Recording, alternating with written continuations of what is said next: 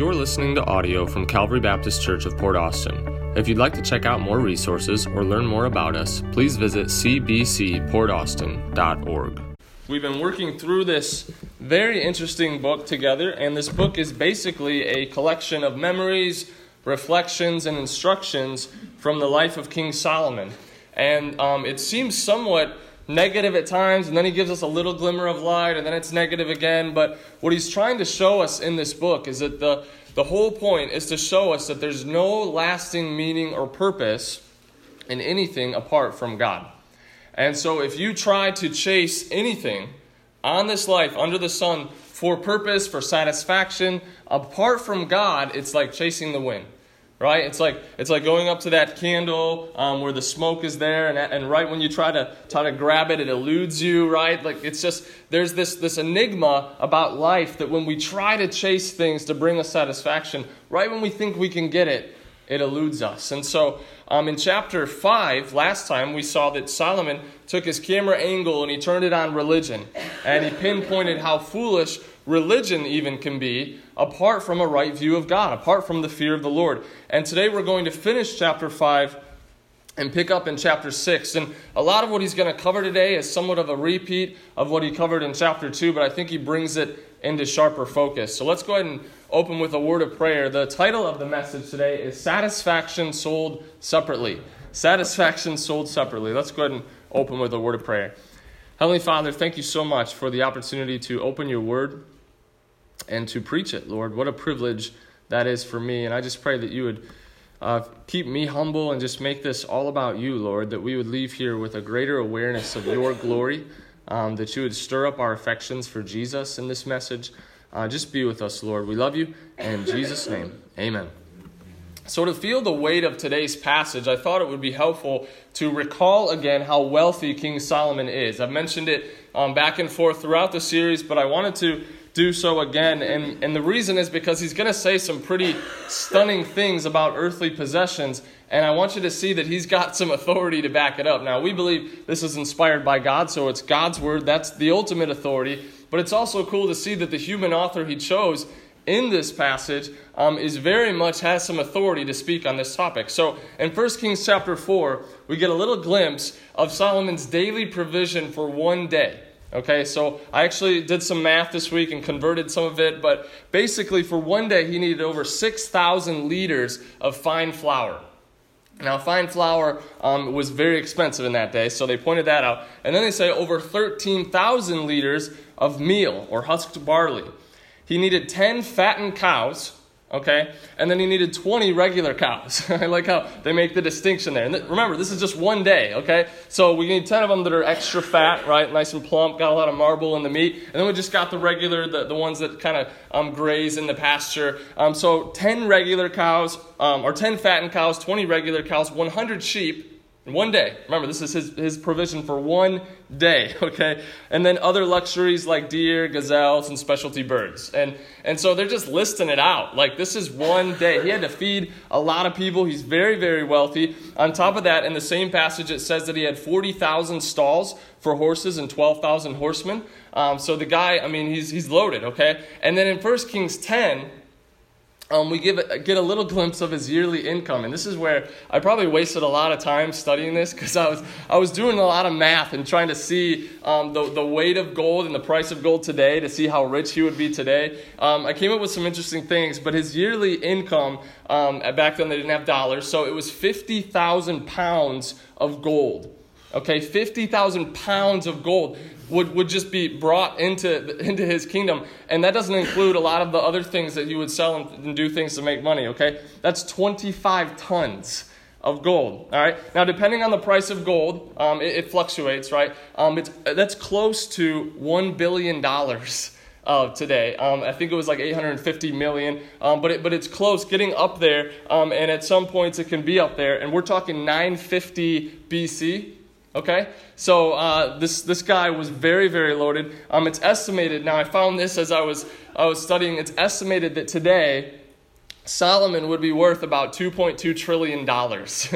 Okay, so the guy knows what he's talking about when he talks about wealth, all right? I wanted you to see that because this guy's no joke, okay? So with that backdrop, here's what he's about to lay out for us when it comes to earthly possessions. He's going to say, first of all, earthly possessions can never satisfy, right? And he's got some authority to say, I tried, right? It didn't satisfy. He's going to say, secondly, enjoy what you have as a gift from God. And lastly, the alternative to this is a miserable and meaningless life. Okay, so that's a little preview of where we're going today. So let's look at that first one. Earthly possessions can never satisfy. We're going to pick up in chapter 5, verse 8. And Randy Alcorn has a book called The Treasure Principle, where he takes all of these little things and he kind of summarizes them into nice little points. So I took a few of those and I made my own and I worded them a little different. But Solomon's going to give us like 7 different reasons that earthly possessions can't satisfy. So you can take notes if you want. Don't feel pressure to. It's a lot of information, but I'm just going to walk through the passage, okay? The first reason earthly possessions can't satisfy is because the more you have, the more you'll want. Verse 10 says, he that loveth silver shall not be satisfied with silver, nor he that loveth abundance with increase. This also is vanity. So we know that this is actually true just because the Bible says it, but also from our experience, we can see that the more we get, the more we tend to want. You've probably heard of the story of John D. Rockefeller. He was one of the richest men in the world at his time, and they asked him, how much money is enough? And he famously answered, just a little bit more. Just a little bit more, right? It seems as if the more a person gains, the more they want. And there's just this unending desire for more, all right? The next reason is because the more you have, the more others will take. The more others will take. I like this, verse 11. When goods increase, they are increased that eat them. Now, those of you with kids understand this one, right? Whether it's family, friends, or the government, right? It seems like every time we get a handful of money, there's 2 hands reaching for it. That's kind of what Solomon is saying. And in verse 8, we didn't read it, but he kind of talks about the oppression of politics and government and how that can kind of creep into this whole discussion. But the more you have, the more others will take. Thirdly, the more you have, the less you use. In the end of verse 11, and what good is there to the owners thereof, saving the beholding of them with their eyes. So he's saying, when you get all this money, not only are people trying to take it, but you can't even use it, and so you're just sitting there looking at it. And I was laughing as I was studying this because I was looking around my house, and I was like, look at all the stuff. I mean, I'm not a wealthy guy by any means, right? But I'm looking at all the stuff I just don't use, right? Like in America, we're so wealthy, and we have so much stuff that's just sitting there. And as I was driving here today, I was thinking, looking at all the houses, and look, I'm not saying it's wrong to have a summer home, but think about how many people don't have any home, and we've got like 2 or 3 homes, right? Like we are just so loaded, and what Solomon is saying, the more you get, the more you're like, I can't even use all of this. We've got stuff just sitting around that we don't even use, and so that's another reason possessions just really can't satisfy. Number 4, the more you have, the more you worry. Verse 12, the sleep of a laboring man is sweet, whether he eats little or much, but the abundance of the rich will not suffer him to sleep. What he's saying is a hard-working man will always get a good night's rest. It really doesn't matter if he gets a lot to eat or a little because he works so hard that day that he's exhausted and he falls asleep. Right? Like we are plagued in America today with like a lot of sleep issues. Like people are having trouble sleeping. And it's like if we would just work hard, I mean really work hard in a day, I don't think we would have as much trouble sleeping. Now I know there's medical conditions, but I mean people I think back when they were all working out on the farm, they would laugh at us. Right? Like you're having trouble sleeping? Like here, take this plow and get to work. Like that'll help, okay? But what Solomon is saying, and Kurt's like, yeah, Kurt does underground construction. He's like, I don't have a problem sleeping, right? So when we work hard, a laboring man, his sleep is sweet. But a rich man, not only was he not working, he was filling his stomach, it seems to say, and so that was kind of keeping him from sleeping. But there's this worry because there's all this possession to think about. And when you think about in America, like, did I lock the office when I left? Did I? I'm not sure. Or how are my investments doing? Is the garage door closed? Right? Is that stuff? And we've got so much possessions to think about. And Solomon's like, the more we have, the less we're just able to just enjoy our night and be able to sleep. So, not only that, number 5, the more you have, the more it hurts you. Verse 13, there is a sore evil which I have seen under the sun, namely riches kept for the owners thereof to their hurt.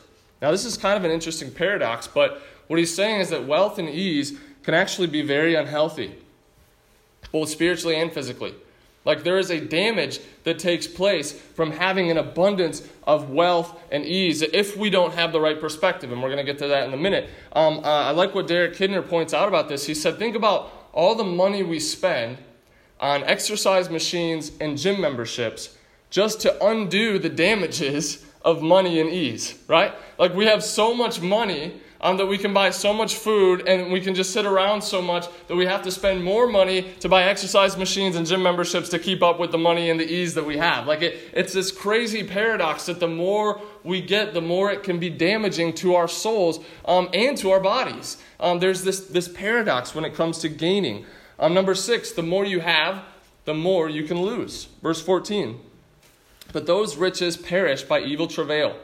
And he begetteth a son, and there is nothing in his hand. So he's saying, in the end, money is just not a stable, reliable thing to put your trust in. Like today, we can lose a lot in the stock market and bad investments and things like that. I mean, back then, their ship could just sink in the ocean. Like pirates could come, take their stuff, right? Like it's always been like this, that money is not stable. And what he's saying, you can lose it all in an evil travail, in a bad investment, in a bad deal. It's all gone. And then you have a son, and you've got nothing to give him. Which I thought was cool, because he's actually pointing out that it is good. Proverbs mentions it is good to try to save for people other than yourself so that you can leave an inheritance for people. So it's not this negative attack against wealth. It's about your mindset and your attitude. But what he's saying, if you put your trust in that wealth, you could lose it all in one bad deal. And then where's your trust? Right? In a bad investment or at the bottom of the ocean, then you've got kids and you've got nothing to give them. And so he's just pointing out the frustration of wealth. And you just wonder where some of this is coming from. And number 7, the more you have, the more you'll leave behind. Verse 15, as he came forth of his mother's womb, naked shall he return to go as he came, and shall take nothing of his labor, which he may carry away in his hand. And this also is a sore evil, that in all points as he came, so shall he go. And what profit hath he that hath labored for the wind? He's like, where's the end net gain here when a guy dies? Right? Spends his whole life chasing the wind, trying to attain wealth. He can't take any of it with him when he dies. Unless he's an Egyptian pharaoh, then they'll bury it with him. But even that, like the guy can't use it, right? All his days also he eateth in darkness, and he hath much sorrow and wrath with his sickness. So this one's obvious, but we say it all the time. You can't take it with you. What are you going to do? Line the walls of your coffin with dollar bills, right? Like, stop chasing the wind because you can't take it with you. So there's 7 principles that he just lays out in chapter 5, which kind of brings us to a question. Well, what's the solution? Solomon, are you saying that we should just not have money? It should not have earthly possessions? That's not what he says. In fact, he's going to say, enjoy what you have as a gift from God. In verse 18 in chapter 5, behold, that which I have seen, it is good and comely for one to eat and to drink and to enjoy the good of all his labor that he taketh under the sun all the days of his life, which God giveth him, for it is his portion. Verse 19, every man also to whom God hath given riches and wealth, and hath given him power to eat thereof, and to take his portion, and to rejoice in his labor, this is the gift of God. That's what he's saying here, okay? Verse 20, for he shall not much remember the days of his life, because God answereth him in the joy of his heart. So Solomon's solution to the vanity, to the emptiness of earthly possessions, right? From the youngest of us kids who we want to get that latest, greatest video game, to the oldest of us who wants to get that brand new car. What Solomon is saying here is that the answer to that is to recognize that satisfaction is sold separately. Right? When you buy that car, it doesn't include satisfaction. When you get something of earthly possessions, it doesn't include a natural satisfaction that comes with it. What we have to do is we have to recognize that everything comes from the hand of God. And when we have that mindset, we aren't looking to these things for satisfaction. We're not looking to them for contentment. We're not looking to them for fulfillment because we recognize they can't do that. Now, if you were here when we preached through chapter 2, you're going to see this is very similar to what he said in chapter 2. And I love this mindset of just be content, right? Like, just be content. You're on the treadmill of life. You're chasing things, and you're never going to be satisfied with those things. So instead, stop. Get off the treadmill. Recognize that everything you have is a gift from God. And enjoy it.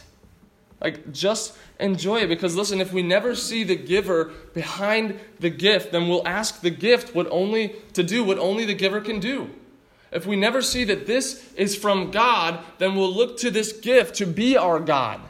And I've said it so many times that cars are fun, right? They make a good use of a car to be able to drive here, but cars make terrible gods. Right? The same is true with relationships. I love my wife. She's a great wife. She satisfies me. She's great. But she makes a terrible God. And when I look to someone or look to a thing to bring me what only God can bring me, not only am I putting an unnecessary weight on them, I'm chasing the wind. I'm chasing the wind. And what Solomon is saying is stop looking at good things and trying to turn them into ultimate things. They can't satisfy. These earthly possessions can't satisfy. So instead, look to the giver behind the gift and be content that he would be so loving and gracious to actually give you these things to enjoy. Stop chasing the wind. Stop chasing the wind and enjoy the little things in life. Now, I'll elaborate more on this when we close, but I want to move on to Solomon's next point because I think it's kind of going to complete this idea. Because next he's going to show us the alternative to this. So he's saying earthly possessions can't satisfy. What you should do, you should be content, recognizing that everything is from the hand of God. And if you're not content, let me show you what that looks like. And so the last point is the alternative is a miserable and meaningless life in chapter 6. Now I want to warn you ahead of time, this gets pretty dark. Solomon's going to say some things that are pretty shocking, but he has a purpose behind it. So let's look, verse 1 and 2 of chapter 6. There is an evil which I have seen under the sun, and it is common among men. A man to whom God hath given riches, wealth, and honor, so that he wanteth nothing for his soul of all that he desireth, yet God giveth him not power to eat thereof, but a stranger eateth it. This is vanity, and it is an evil disease. What he's saying is that when I look around, like I just told you to be content and all the things that God has given you, but when I look around, you know what I see that's more common? I see men who get everything that they could possibly want. I mean, you make a list of your soul's desires, and it seems as if God just says, here, you can have that. You can have all of that stuff. But the one thing that God doesn't give them is the ability to actually enjoy those gifts. So if you can imagine a cup, and you just want to fill it with pleasure and enjoyment. It's almost like God allows a car to go in there, a little bit of money go in there, a little bit of good things to go in there, but he leaves a little bit so that there's just always this lack. There's always this wanting. We can't quite enjoy it. And God does that out of love, out of grace, because he wants you to see he is behind the gift. He'll give you things in this life. He'll let you pursue. He'll let you work hard. He'll let you make a lot of money. But he doesn't give you satisfaction from those things because he loves us. And he knows the only place we can go for true satisfaction is him. And Solomon says, I'm looking around and it's this evil that I see. Like these men are so successful and they're getting everything that they want, but they're not satisfied. He's like, it's vanity. It's like chasing the wind. Verse 3. If a man beget 100 children and live many years, so that the days of his years be many, and his soul be not filled with good, and also that he have no burial, I say that an untimely birth is better than he. For he cometh in with vanity, and departeth in darkness, and his name shall be covered with darkness. Moreover, he hath not seen the sun, nor known anything. This hath more rest than the other.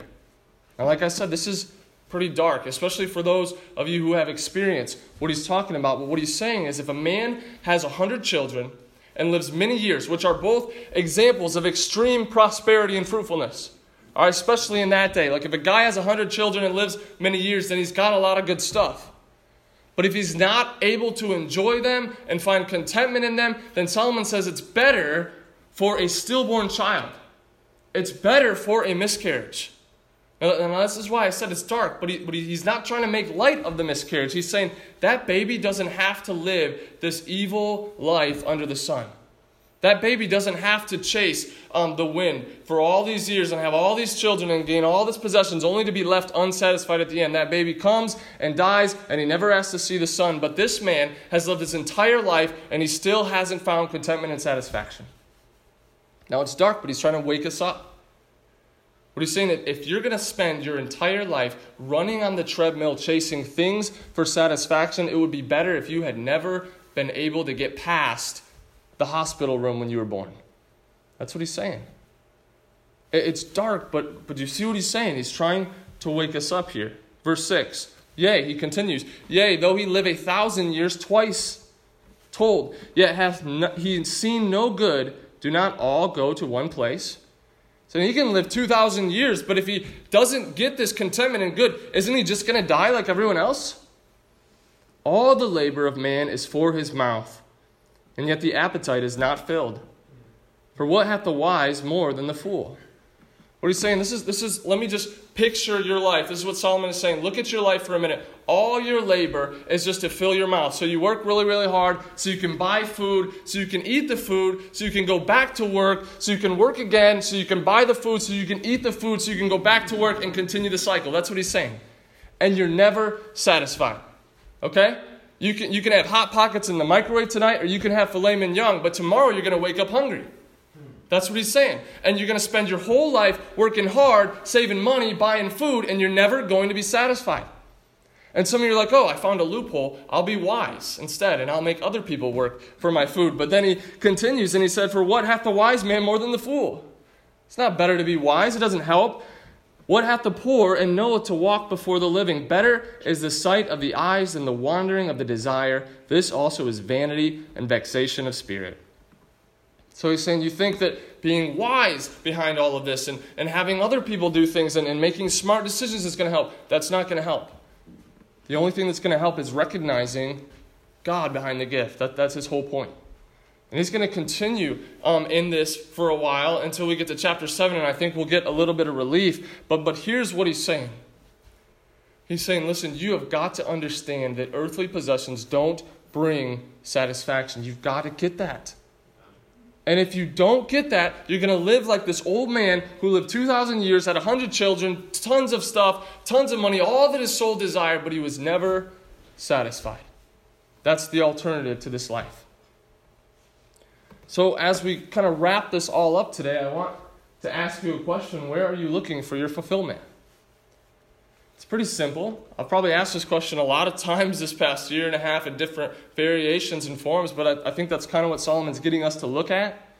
Like to pause, to get off the treadmill for a minute, to look at my life. Where am I looking for my fulfillment? Christian or non-Christian here, where are you looking to find satisfaction and contentment? Because if you're looking at anywhere but God, then you're chasing the wind. That's what he's saying. And here's what's terrifying for me as your pastor, okay? Here's what's terrifying to consider. That you will never have the resources that Solomon had. You will never have as much money as Solomon had. I don't think any of us in this room will ever reach that. You will never be able to reach all of your goals like Solomon reached. And so what you're going to end up doing is, if you don't see this, is that you're going to spend your entire life on the treadmill chasing this thing that you think will bring you satisfaction, and it won't, and you're going to die on the treadmill unhappy. Look, Solomon got to the top, and God gave him enough sense to look around and be like, man, if this is it, this isn't it, right? But we're never going to get to the top.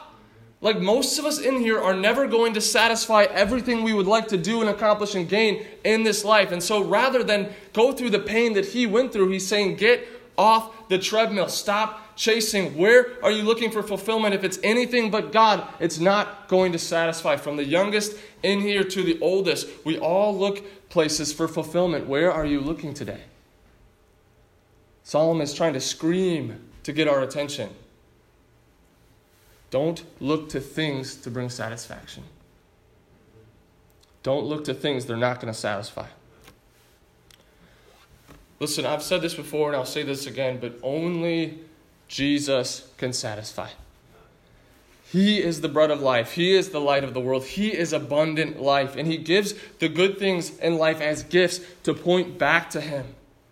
But the gifts will never satisfy. So stop looking at those things for fulfillment. See, a lot of times what we do in this culture is we so compartmentalize God that God is this event that we go to on Sundays. But the rest of the week, I've got to do me, right? I've got to chase my dreams. I've got to fulfill my desires. And what we think is we think that the church is there for this event on Sundays so we can worship God. And the pastor's there trying to make us good little church members. And he's trying to help our behavior. And maybe God will be happy with my religious rituals where I come once a week and I give money. And that is not what God is after. God is not after your religious rituals. God is not after your church attendance and your giving. God is after your heart.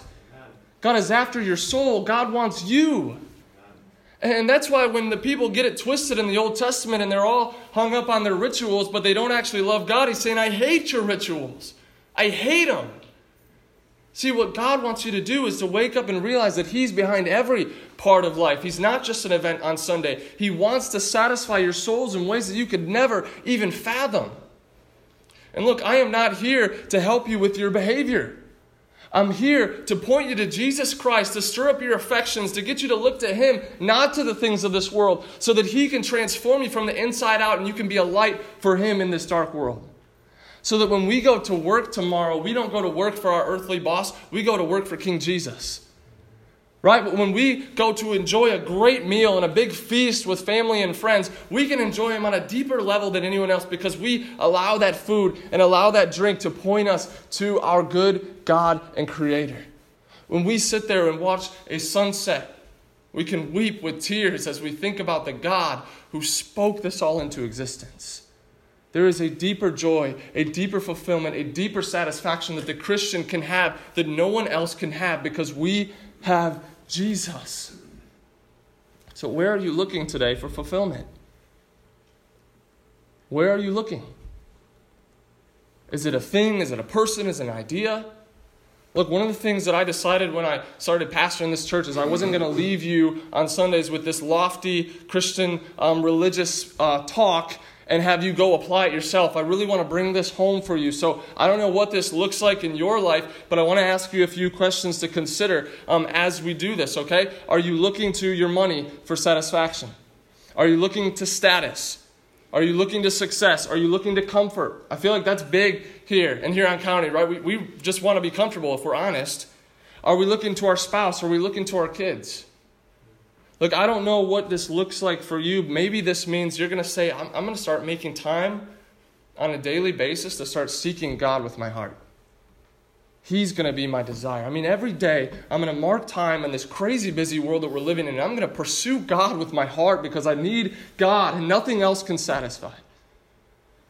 Maybe you're going to decide that you're going to strip out some of the things in your life that are distracting you from the ultimate purpose to bring glory to God.